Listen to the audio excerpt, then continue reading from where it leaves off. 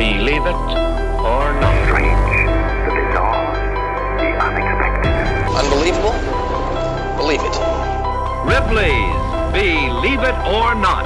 Incomparable, inimitable, illimitable, inestimable, introducer of immeasurable, incalculable, incredible impossibilities. Journey will change our understanding of the world. Truth is stranger than fiction. Welcome to Ripley's Believe It or Not cast, the podcast that brings you deep into the strange, the bizarre, and the unusual. I'm Ryan. And I'm Brent. So, Ryan, it's no secret that the Ripley's Believe It or Not cast aims itself squarely at the odd corners of the human mind. We pander to the strange, the bizarre, and the unusual within us all. And this story is no different, but even more so. This story happened a long time ago. It also happened recently, and it's happening right now. It's a story that has affected ranchers throughout the United States and throughout the world. Ranchers whose cattle died and were indeed murdered in seemingly inexplicable ways. Right, so let's set the scene. On today's Notcast, we're traveling to the Silvies Valley Ranch in remote eastern Oregon, about 5 hours southeast of Portland. The population there is just over 2,000. In fact, cattle outnumber people there 14 to 1. But the land is huge, 140,000 acres, about the same size as the city of Chicago. And it's here that people are still talking about the cattle, what was done to them, how it could have been done, and why. So on this episode of the Notcast, we are discussing the topic of cattle mutilations, and specifically a case that took place at the Silvies Valley Ranch this summer. It's a case that is still being investigated, but it's safe to say that for now, there are no leads and there are no suspects. So we do want to warn some listeners in this episode. We get into some pretty gruesome details of what happened to these animals. It's not pretty. You've been warned. So for decades, ranchers all across the U.S. have described odd things happening to their cattle.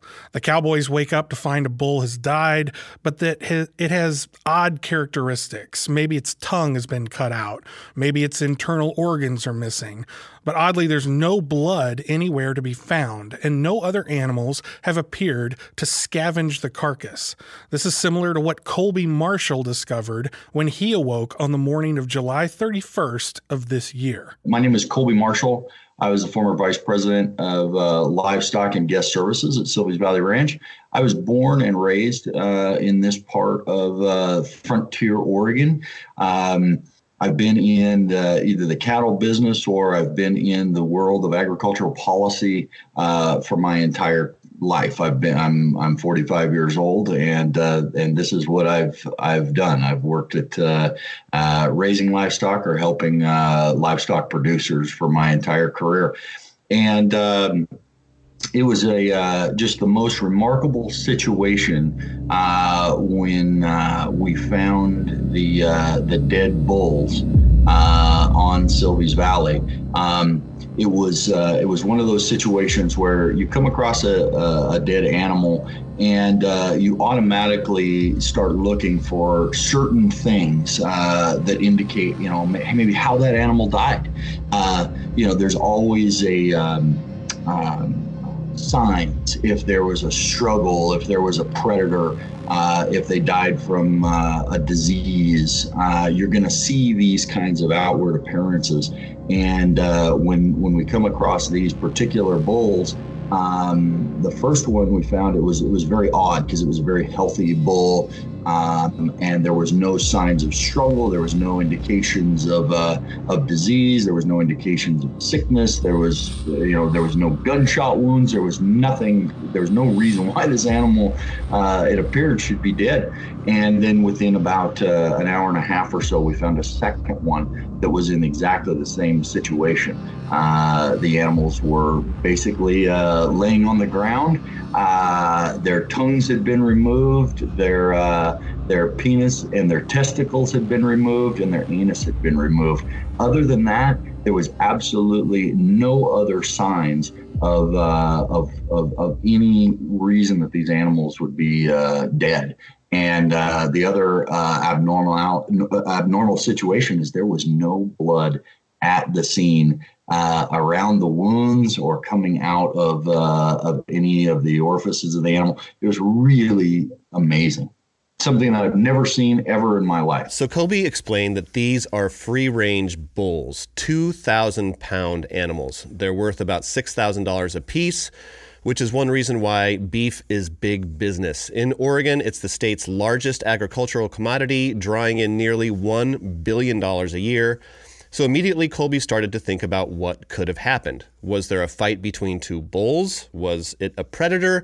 Maybe wolves or cougars? But again, there was no sign of blood. And in fact, there were no signs of tracks around the dead animals. And so then you start thinking, okay, well, this is the most odd and weird situation that I've ever seen. The next day, we found 3 more. And that's when it starts to become like this. There's something going on here that is absolutely not normal and totally outside the bounds of normal livestock, deaths and whatnot. And so then you start thinking, okay, how is are the other animals in danger? Is our crew in danger? Who's doing this? You start thinking that. The first thing that we did after we found the animals and reported it to the authorities and started talking with some folks that were experts, if you will, in animal deaths. And we consider ourselves to be that way too, in terms of we've seen a lot and we've managed a lot. But we started doing some reading and some research, and after some conversations, learned that there has been well over 8,000 cases of reported cattle mutilation across the western United States. This has been studied by the FBI. It's been studied by agricultural institutions. You've had individuals, you've had folks out of the military that have been involved in studying it. And all of the situations are the same in regards to the animals are found in remote and isolated areas.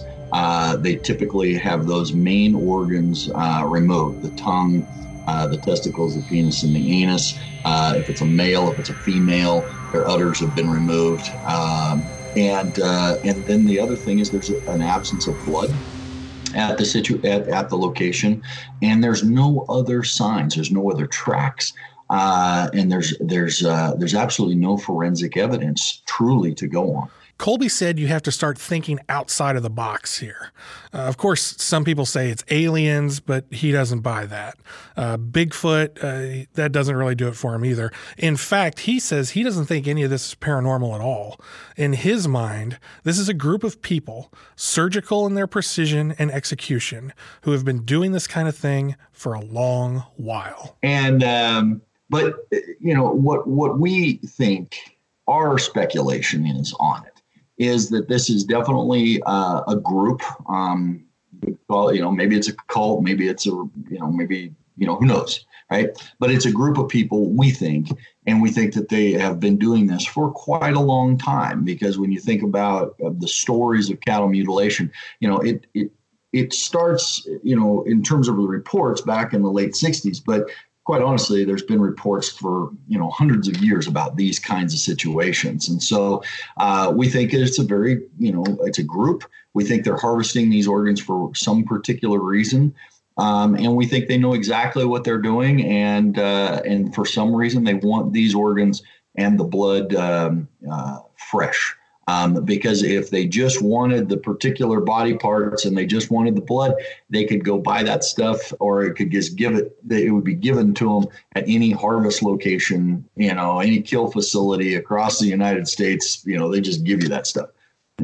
So that's our speculation. We think that they probably tranquilize these animals to create the situation where they're catatonic. They use some sort of a substance that's quickly metabolized, into the body, so that once the blood is tested, there's nothing that shows up. And we think they actually bleed the animals through the tongue. because there's main arteries that run through your tongue, and you can take out the blood fairly quickly, especially if the heart is still beating. And then they remove the tongue to remove the evidence, and then after that is when they take the body organs. So do we think the authorities have any leads or information at this point that could lead to an arrest or a conviction? At this point, no. The ranch has offered a $25,000 reward for information leading to the arrest and conviction of individuals involved in the incidents. But it seems like authorities have been puzzled by similar acts for years. In 2009, Los Animas County, Colorado Sheriff's Deputy Derek Navarrete told the Denver Post, quote, "We can't come up with anything." So after his department came up empty on 2 local cattle mutilation cases, he went on to say, quote, "We've seen these before and they are all kind of the same. No one has ever explained it. Northern New Mexico has had some of these cases, and in those cases, they never got any further than we did." Okay, so one government source who didn't want to go on the record told us that the Silvies Valley Ranch instance was strange because it didn't seem like the cattle had been attacked by predators. So does rural Oregon have a serial killer on the loose? And they're obviously very, very good at what they're doing, and so we've considered them very dangerous. But at the end of the day, we don't think that they're ever going to out themselves, or anybody would come forward, because there's some very important reason to them why they're doing what they're doing, because they're very, very good at it. So how do we protect these animals going forward? What we've also found in our research is a lot of times when the cattle mutilation situation happens, the strike happens on a particular location. Generally, they don't come back to the same location. So once the animals are harvested or killed, mutilated, and the body parts taken, there hasn't been, at least in the information that we have and experiences by most of the law enforcement, is that they don't come back. So they're looking for isolated locations where they can, kill the animal, remove the blood and the body parts, and then move on. And because after it happens, we, the ranch at the time, we put cowboys in groups together in 2s out there. We were very vigilant beforehand, but we just increased that level of awareness. Okay, so I just have to say here, if what Colby says is true, if his theory turns out to be right, I think that might be creepier than anything else we've talked about. You know what I mean? Like, if this is like aliens or Bigfoot or something like that, like, okay, whatever. But to say it's a cult where humans are like getting these organs and like harvesting them or something, like, that's worse than most any of the things I could think of. It's like some True Detective 4 kind of thing. So you're saying that if the explanation is does not have to do with anything paranormal or extraterrestrial, if it's humans, that's worse. I would agree with that. That almost scares me even more. But then again, like when we see these kinds of stories and stuff, even in fiction, I think sometimes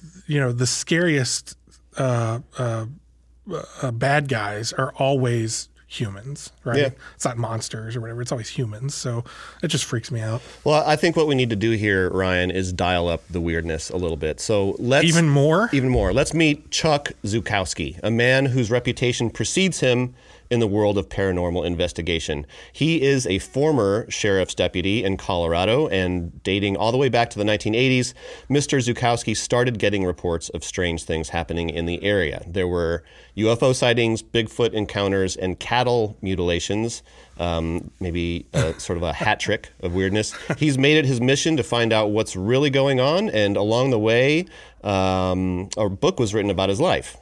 He also hosted a TV show on the Travel Channel, so Chuck has his own theories about what causes these cattle mutilations. In fact, when most people experience this phenomenon, he's one of the few who will actually come out and investigate. The first documented mutilation that I've found goes back to the late 1800s out of Missouri, and it was a really interesting case that it was a ranch that at nighttime they saw this craft kind of hovering over their pasture.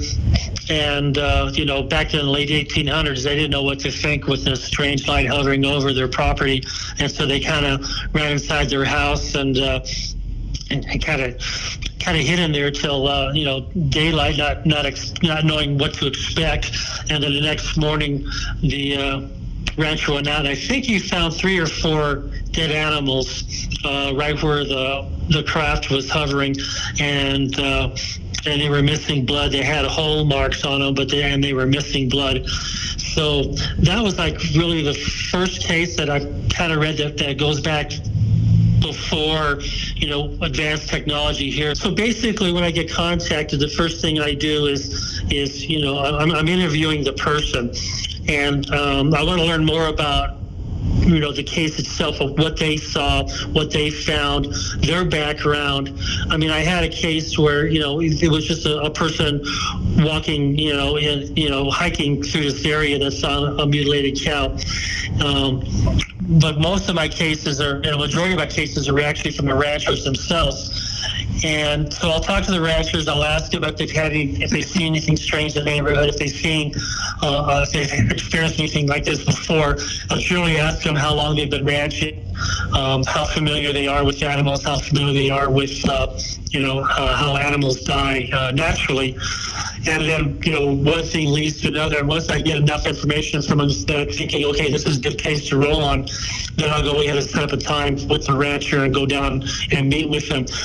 This is kind of a difficult investigation to do because, first off, the ranchers, they're, you deal a lot with people who live in rural areas.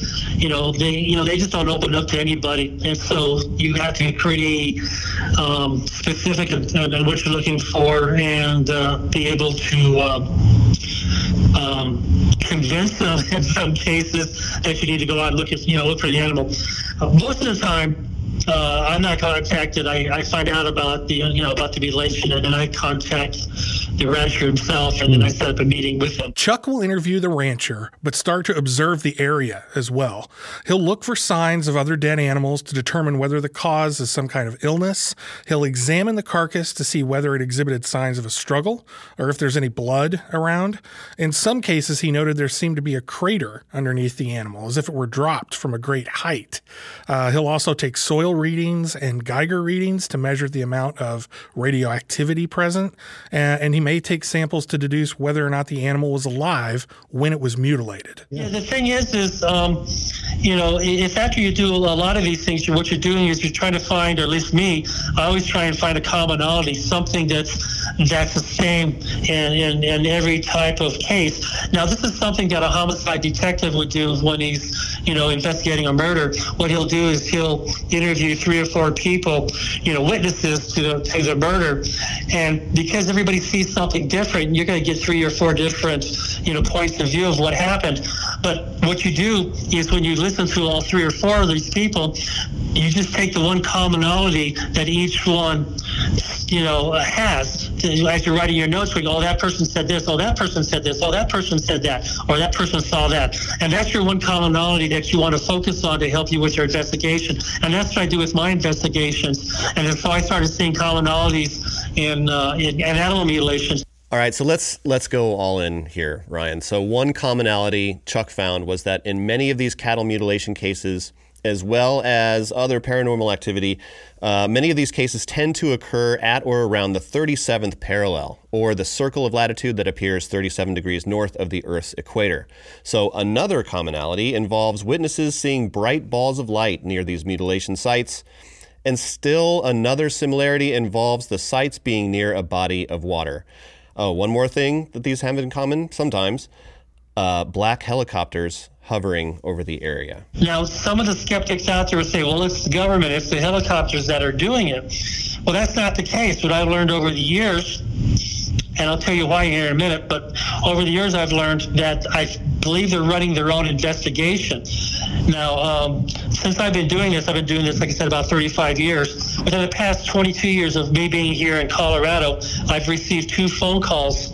One about Roswell, because I did a press release on some Roswell debris that I found, and then another one on cattle mutilations. But it's basically the same type of phone call where it's a gentleman on one side and the phone number doesn't pop up. One time the phone number on my cell phone popped up my phone number, which is easy to do if you know the technology how to do it. But they were asking specific questions about my investigations. And Mr. Zukowski, what do you think about this? What did you learn about this? On and on and on and on. And I was very cooperative and told them whatever they needed to know. And I said, if you have any other questions, don't hesitate to call me. That tells me that someone else is actually running their own investigations, trying to figure this out too. Who did that person identify him or herself as? They don't identify themselves. We'll call you, don't call us. And that's why, the first time just to be clear, who do you think it was? I think it was people within the government. Chuck heard about the Oregon case over the summer, and he also tried to get involved. He's convinced of one thing: Colby Marshall is wrong. This is not the work of a cult. I had contacted the sheriff's department and to help them with that particular case, and that was back in June, I think it was. And they refused to return my phone calls. Other sheriff's departments that I've worked with, one in Georgia, Dakota, Kansas City, Missouri, also Kansas, the state of Kansas, I've been really, really happy with. We communicated back and forth, even here in Colorado. So they're willing to work, but some sheriff's departments, they, law enforcement agencies, they don't want to deal with it. The one that happened in Oregon, they're a very small department. The deputy in charge has only been on the force for a couple of years. The first article came out was quoting him, and he said, "I got stuck with this case." That pretty much tells you, how much effort he's actually going to put into it. And just recently, within the past, 30 days or so, he comes out and says, the rancher says, could have been a cult. And then, of course, he kind of agreed, maybe it is a cult. Now, that would be your first misconception, is most people look at it going, it's some religious cult. Well, let me tell you about religious cults. If you're involved in law enforcement, and I consider this crimes, because these are animal cruelty crimes, every crime, the perpetrator of the crime will leave some form of evidence, okay? Mm-hmm. And basically, there's hundreds of years of books and paperwork and all kinds of stuff for the law enforcement to look at that's been going on. But regardless, there's always evidence left. Now, it's the job of a detective to find the evidence to point to the perpetrator, right? Now, since 1967, out of the 10,000 cases that law enforcement did investigate, not once did they ever find any human evidence of causing the death or predator evidence causing the death. Now, these are the animal mutilation case phenomenon. There's other mutilation cases out there they call mutilations, where someone will damage a horse or a cow or something. That's been in the news lately too. These are the ones that fall into the true phenomenon that they cannot find the perpetrator. Humans make mistakes, Chuck says, so humans would leave evidence behind. Alas, what is being done to these animals, from Chuck's point of view, is not human at all. Chuck's theory is that, for a reason known only to them, aliens have been terrorizing these cattle for decades. We can sit and hypothesize all we want, on why aliens are here, what they're doing, why are they doing it. But until you actually talk to one, we're never going to know. And I'm not saying that, let's say the alien species is so far advanced that we just don't matter to them. So why even bother with us? It's like us trying to talk to a cow to carry on a conversation with a cow. The cow doesn't know what's going on. I have a theory that that aliens aren't even that far more advanced than we are, but they have their own agenda. And but why they would come here? Well, it turns out that this Earth isn't as unique as we once thought 3 decades ago.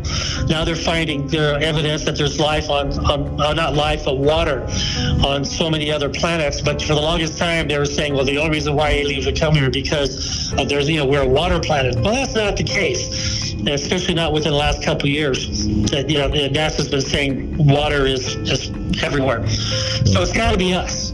It's got to be the humans. It's got to be us that they're looking at. It's got to be our animals that they're looking at. But it's hard to say. So you're right. Why don't they say, hey, we're here? Yeah. Because they're researching. They're it's the same reason that we go out in the forest and we'll shoot an animal with a tranquilizer dart and we'll put a tag on it and off it goes. Okay, so now I'm equally freaked out. Aliens, cults, weird balls of light, and not to mention, if it is predatory, that means there are animals that are taking down 2,000-pound bulls, multiple 2,000-pound bulls, right? I mean... Yeah, and sucking out all their blood. Thank you. Like, no matter what is doing this, something is, and that's the craziest part.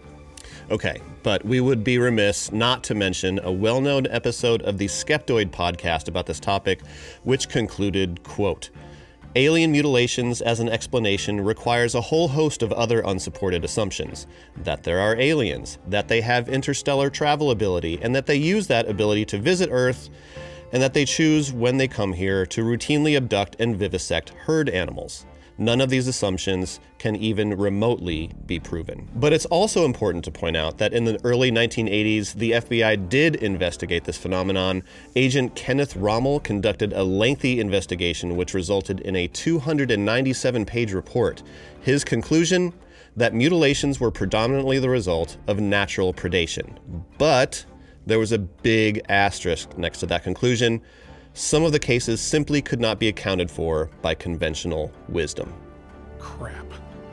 So we're back to aliens and cults again, huh? Something like that, yes.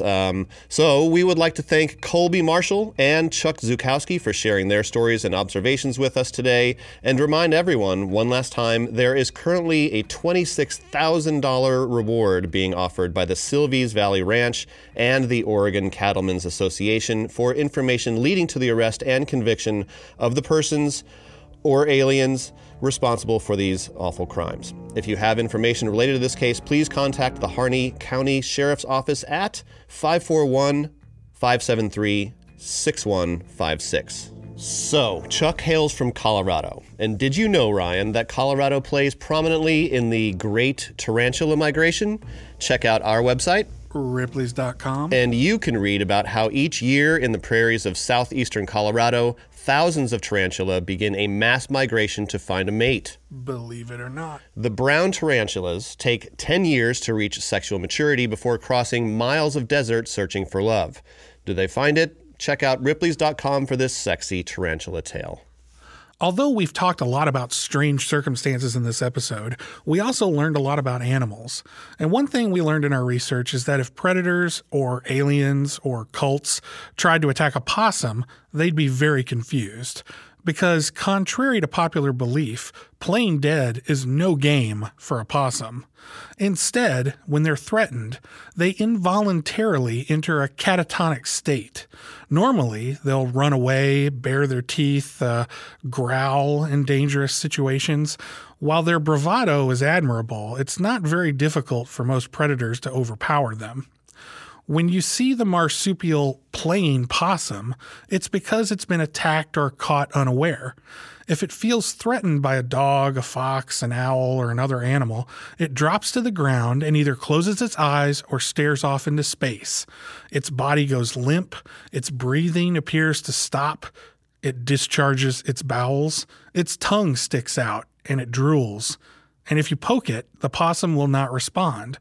By all indications, it appears to be dead. This defense mechanism is intended to confuse its attacker and allow the possum to escape. Many people believe it's a good act, but according to scientists, the possum is actually in tonic immobility or thanatosis, and its body enters a catatonic state in response to fear. Playing possum isn't an act at all. It's an involuntary reaction to a threat. So here at Ripley's, we're fascinated by animal stories. Sometimes they're mysterious, other times they're amazing, sometimes they're just downright weird. But however they're packaged, we'll continue to bring them to you, as we're always ready to appeal to your most animalistic nature. Believe us or not. Believe it or not.